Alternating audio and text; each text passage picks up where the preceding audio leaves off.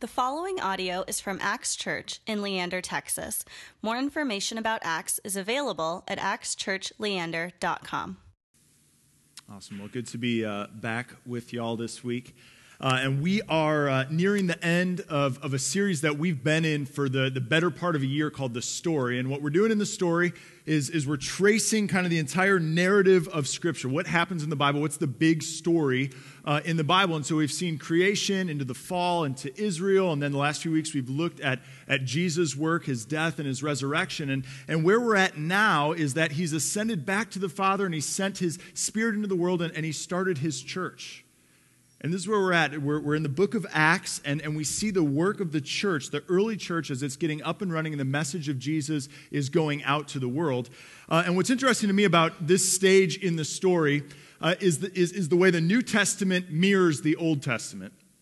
I've said this before, but it bears repeating. I stole it from someone else, which is the best thing to do. The New Testament, or the Old Testament, is the New Testament contained.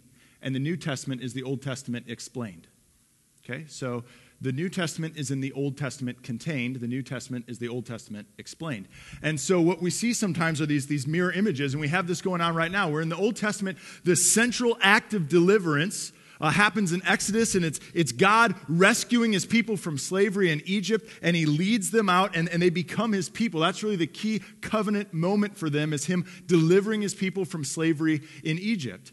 And so we're at this point in the story, though, where we recognize that the central act of delivery in the New Testament is Jesus' death and resurrection. That through that, he delivers all of humanity, you and I, from slavery to sin and to death and to the devil. And that forms a new people. A people that's not comprised of just one nation, but of nations from all over the place, of cultures from all over the place, and we call that the church. And so we're at this stage in the story where the church is starting to take off.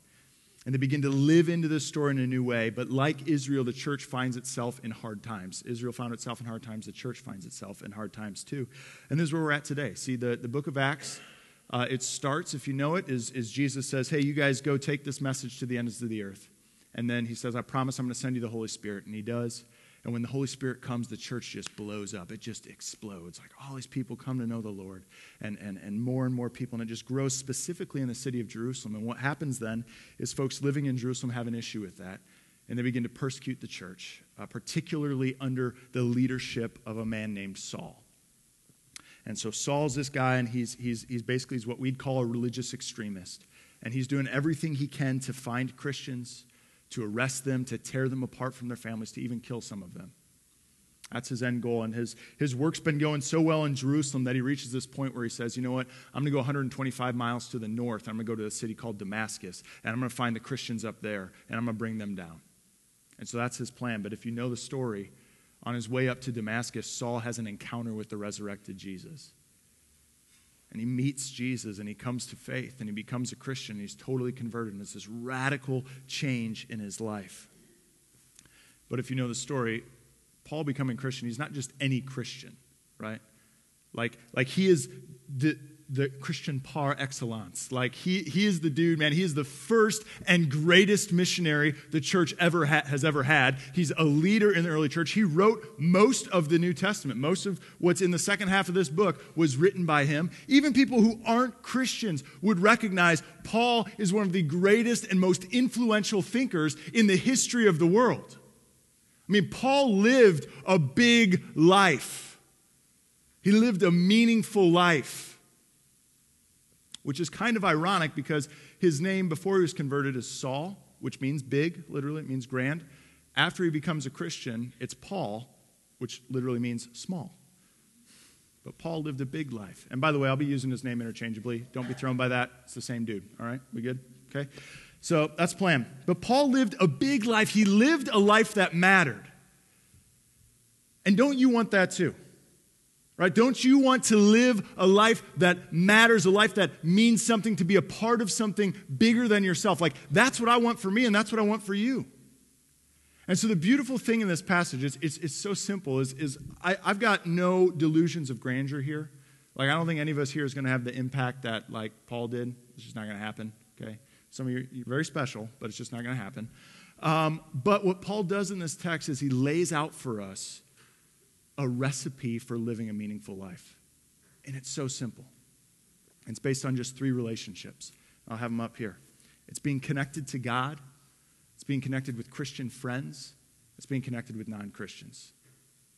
Connected with God, connected with Christian friends, and connected with non-Christians. You do that, I'm telling you, it's a recipe for a meaningful life. We'll see this in the story of Paul, and we'll see it's that simple, but it's not easy. It's simple, but it's not easy. And so let's get going. Look with me at the first few verses in our text. For some days he was with the disciples at Damascus, and immediately he proclaimed Jesus in the synagogues, saying, "He is the Son of God." And all who heard him were amazed and said, "Is not this the man who made havoc in Jerusalem of those who called upon this name? And has not he come here for this purpose, to bring them bound before the chief priests?" But Saul increased all the more in strength and confounded the Jews who lived in Damascus by proving that Jesus was the Christ. All right, so Paul becomes a Christian. And instead of persecuting the Christians in Damascus, he actually proclaims the Christian message. He starts preaching the word that Jesus is the Son of God. He goes in the synagogues. He says, "Hey guys, Jesus, he's the promised Messiah. He's the one you've been waiting for. He's here. He's the real deal." And the folks who witnessed this, verse 21, they're totally confused, right? They're saying, "Isn't this the guy that was going to come here and arrest everyone, and now he's Jesus' biggest advocate? What's going on here? What's happened?" And here's what's happened with Paul. Paul is in relationship with God. He knows God now in a way that he's never known him before. He knows Jesus as the Son of God.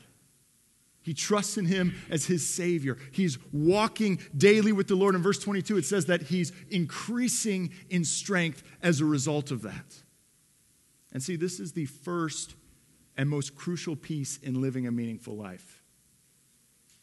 Is to pursue your relationship with God. That the most important piece to living a meaningful life is pursuing a relationship with God. That's number one. That's number one, pursuing a relationship with God. And I know, I say that, and it's like, okay, pastor, right? Like, you're going to say that, pursue a relationship with God has got to be number one. Yes, I am. Because it's true. And it's not just true for me, it's true for all of you. See, I don't know if you caught it when we read the text earlier when Pastor Barrett read it for us, but what happens is Paul's preaching, and the people that are at first confused by his message, they actually turn, and they're not just confused, they actually start to hate him, and they get angry, and they want to kill him. And he's got to be rescued. He's got to be delivered through a basket. It's wild. Anyways, and so that happens, and the reality is this, that if you're pursuing a life of meaning, if you're actually pursuing a life of meaning, doing things that matter, you're going to face hardship. You're going to face difficulty. And if your relationship with God is not number one in your life, you'll fold. You'll collapse. You just will. It just happens. He's got to be number one. Here's what I mean. So in the last month, I, for whatever reason, have been on the receiving end of some critiques of our church from people outside of our church. Which, let me just say this. I don't mind if people inside our church critique us because, we're walking together. We're figuring it out. We're not perfect. We're just trying to, I love it. I welcome that. But folks lobbing shots from the outside, like, man, it gets me like, come at me, bro. Like, I'm supposed to be a pastor, right? Love everybody, but come at me, bro. Like, that's where I'm at. And so I don't know how you respond to people who insult your life's work, but I get frustrated, and I get angry. And if I'm quite honest, I get insecure. And I think like, man, are we doing the right stuff? Is this what we should be doing? Maybe we're making mistakes. And so as these critiques have come in, I've been kind of processing this the last couple weeks. So I'm just being honest. I've just been like working it through and being like, God, like, how do I respond in the midst of this? Like, I don't know what to do. And I was reminded of a conversation I had with a pastor down in Costa Rica this past summer.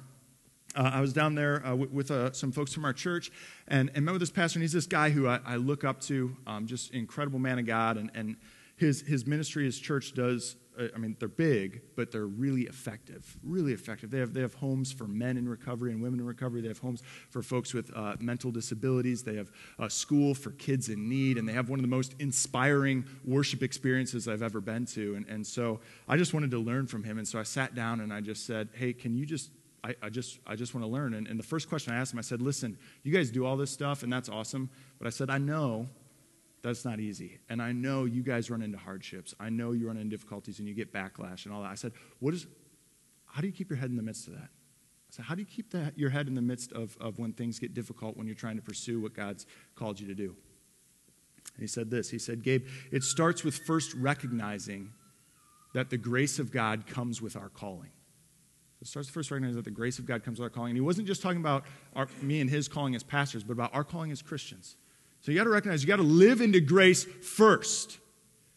He said you got to live into grace first. And then I said, all right, well, what does that look like? And he said, well, you got to stay humble. And because I'm a smart aleck, I said, what does that look like? And he said 2 parts. First, fear the Lord. Secondly, be conscious of yourself. Fear the Lord, be conscious of yourself. And then he said this line that I'll never forget. He said, God has done more in spite of me than through me. He said, Gabe, I always have to remind myself of that. That God has done more in spite of me than through me. Here's my point in telling you that story. You want to live a life of meaning? The primary relationship in this world for you is with your Creator. It's number one. You pursue Him first. You make that priority one. If you do that, see what that does is it gives you the grace, it gives you the humility, it gives you the freedom, it gives you the confidence to face whatever this world throws your way. You pursue that, number one. And what does that look like? What does a life that pursues your relationship with God, number one, look like? It's pretty simple. Prayer, that you're talking with God, you're communicating with Him. That's reading His Word, that in the Bible He actually speaks to you in this, and that you would actually hear from Him through these words. And thirdly, it's being in fellowship with other Christians, being in relationship with other Christians. And see, this is the second piece to Paul's recipe for a life of meaning, is to have Christian friends. Christian friends. Look with me at verses 26 to 27. And when he had come to Jerusalem, he attempted to join the disciples, and they were all afraid of him, for they did not believe that he was a disciple. But Barnabas took him and brought him to the apostles and declared to them how on the road he had seen the Lord who spoke to him, and how at Damascus he had preached boldly in the name of Jesus. All right, so far in the story of Saul, we've seen he leaves his first team, if you will, and they're not happy about it. The Jewish folks in Damascus try to kill him, and so he's like, all right, cool, I'm leaving. So he goes down to Jerusalem and joins his new team, tries to hang with his new crew, and they don't know what to do with him, right? They think, man, this guy is faking it. He's just trying to infiltrate from the inside and just destroy us from the inside. But then what happens? Verse 27. His boy Barnabas takes him, brings him before the apostles, and says, no, seriously, this guy is legit. He's real. He's not faking it.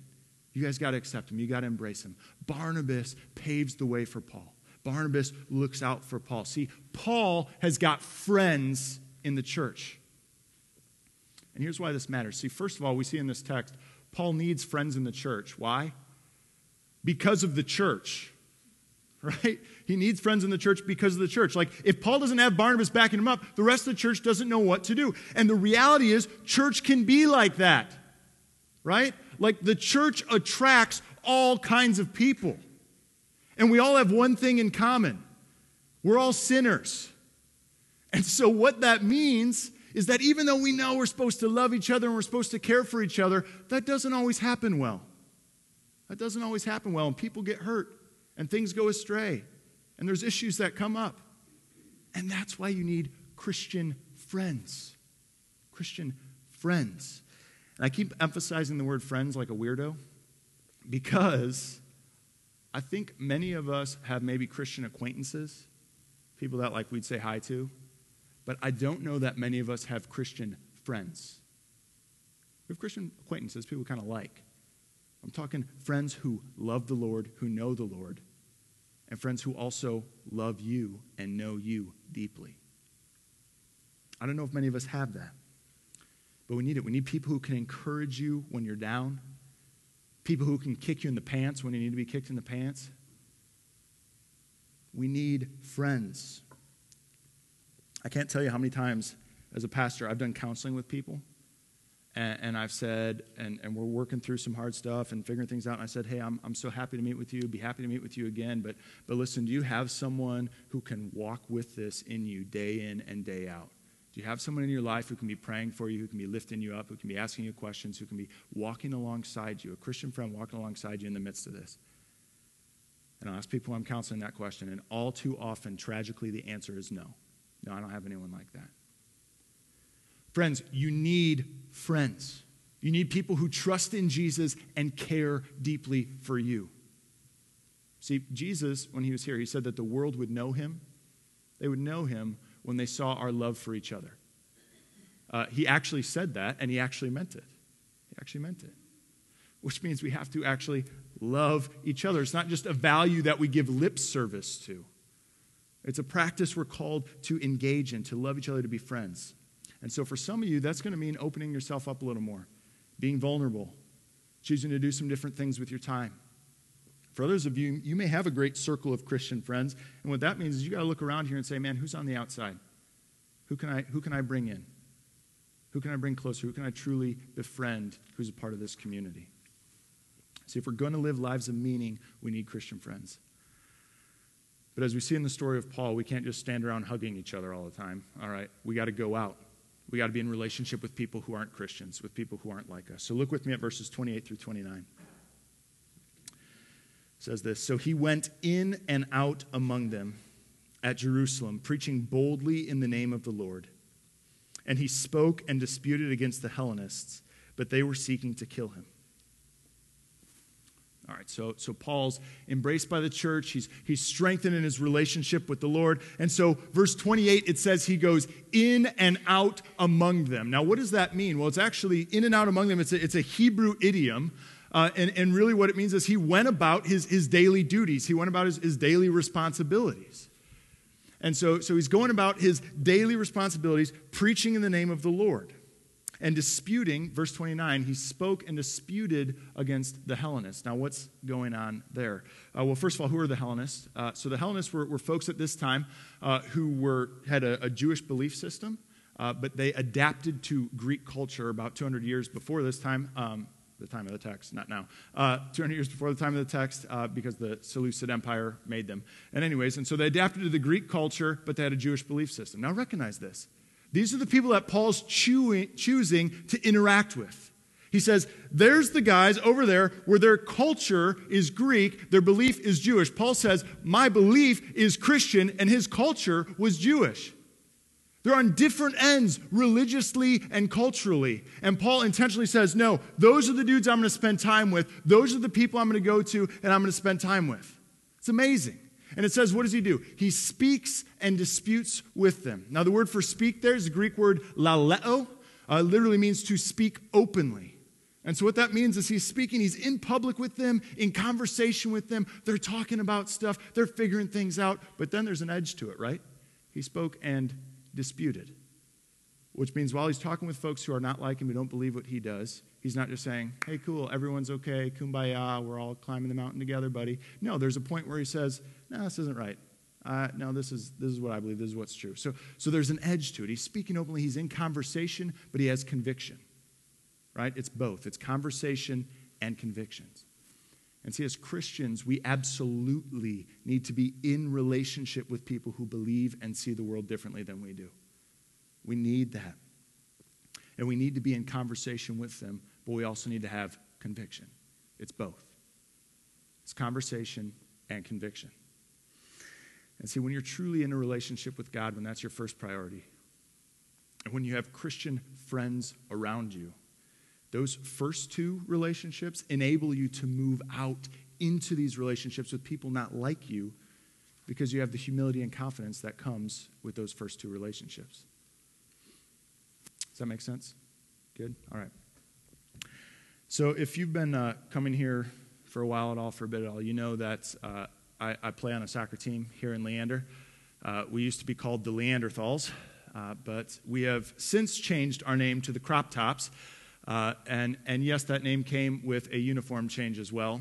And if you don't know what a crop top is, do not Google it, all right? It will scar you. I will just tell you after worship. It's okay? Okay? That's all I'm going to say. That's all I'm going to say.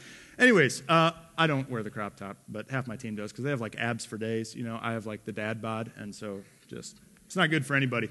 Anyway, so I play on this team, and I love it. It's like it's a highlight of my week, except for of course being with you. But I'll be honest, like I am far and away the worst player on my team.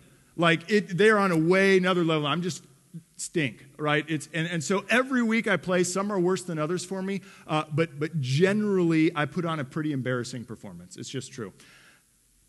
But as you can tell, I don't really care. I really don't. Not only because I love the game, but because it's through being a part of this team for the last 2 years that God has had me in relationship with people that don't look at the world the way I do, with people that don't believe the same things that I believe. And so in the last 2 years, I've gotten to walk alongside a guy and counsel him during halftime as his wife was leaving him. And I've gotten to have these great sort of existential debates with my former captain over beers after our game. And I've actually gotten to see my current captain come to faith in the Lord and actually worship with our congregation. I mean, it's incredible. So, like, this is what we're made for. To know God deeply. To love each other deeply.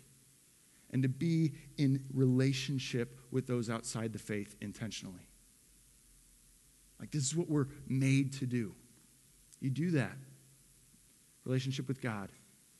Friendship with other Christians. Relationship with those outside the faith. Watch your life do some crazy, crazy things.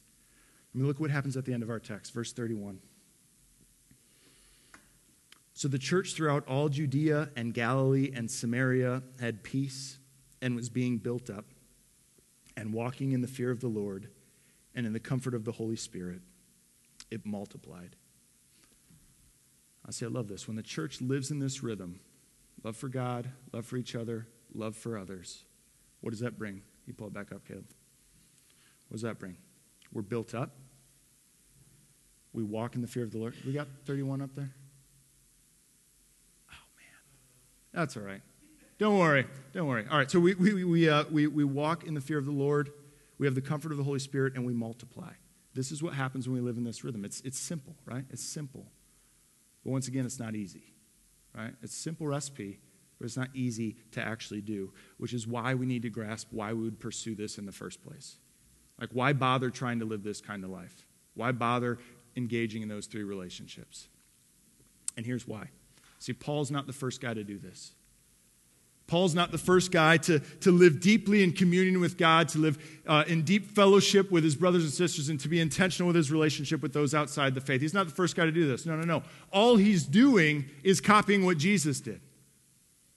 Right? You read through the Gospels, what does Jesus do? He's always taken off and he's going into the mountains and he's going to pray to the Lord. And he's going to commune with the Father and he's going to get deep with his relationship with God. But then you see he comes back and what does he do? He breaks bread with his disciples. He walks with his followers, his friends. But then he doesn't just stay and hang out with them. He's constantly going out to the broken, to the lost, to those who have turned their backs on God or those who think God has turned their back on them. That's what Jesus does. Jesus does that perfectly. He loves God. He loves fellow believers, and he loves the outsider. It's so simple, but it wasn't easy for him, was it? Because ultimately that pattern of life led him to be crucified by the powers of his day. That way of doing life led him to be killed. But the good news is that Jesus' death on the cross made that kind of life, a love of God, a love for each other, and a love for those outside, possible for you. That because of the cross, Jesus took away all your sins, forgave you, gave you his righteousness, and so you can stand before God fully loved, fully accepted, fully embraced. You can actually pursue a relationship with him. Jesus made that way possible. Now nothing stands between you and God. You can engage that relationship. And then when you get the reality of that, you see that we all stand on the same plane before the Lord. That we're all sinners in need of a Savior. And if you get that, then you realize, hey man, I can befriend people that I normally wouldn't. Because we're on the same page before the Lord. We may not have anything else in common, but we know the same Jesus. And then if you get that, you see, man, when Jesus was being nailed to the cross, he died forgiving his enemies, and that was me. And when you get a taste of that kind of grace, man, you want everybody to know it, especially people who aren't like you. Do you get that? You guys see, like, you pursue this kind of life not in order to get God. You do it because you see everything that God has done to get you through Jesus Christ. When you get that, you begin to live into the sort of life that we see Paul model for us here. Let's pray.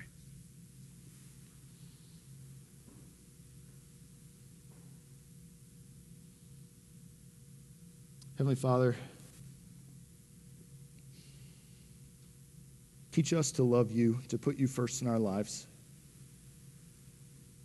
Teach us to pursue you in prayer and in your word and with one another. Teach us to love one another, Lord. To just be good friends. To listen and to care for one another. And Lord, teach us to love those who are outside the faith right now, who don't know you yet, Lord. Teach us to be engaged in those relationships, to be loving and caring for the people that you bring into our life. Help us to live lives of meaning, Lord. Thank you for sending Jesus that we might do this. Pray it all in his name. Amen. Thank you for listening to this podcast from Acts Church in Leander, Texas. Feel free to share this message with others and stay connected with us at actschurchleander.com.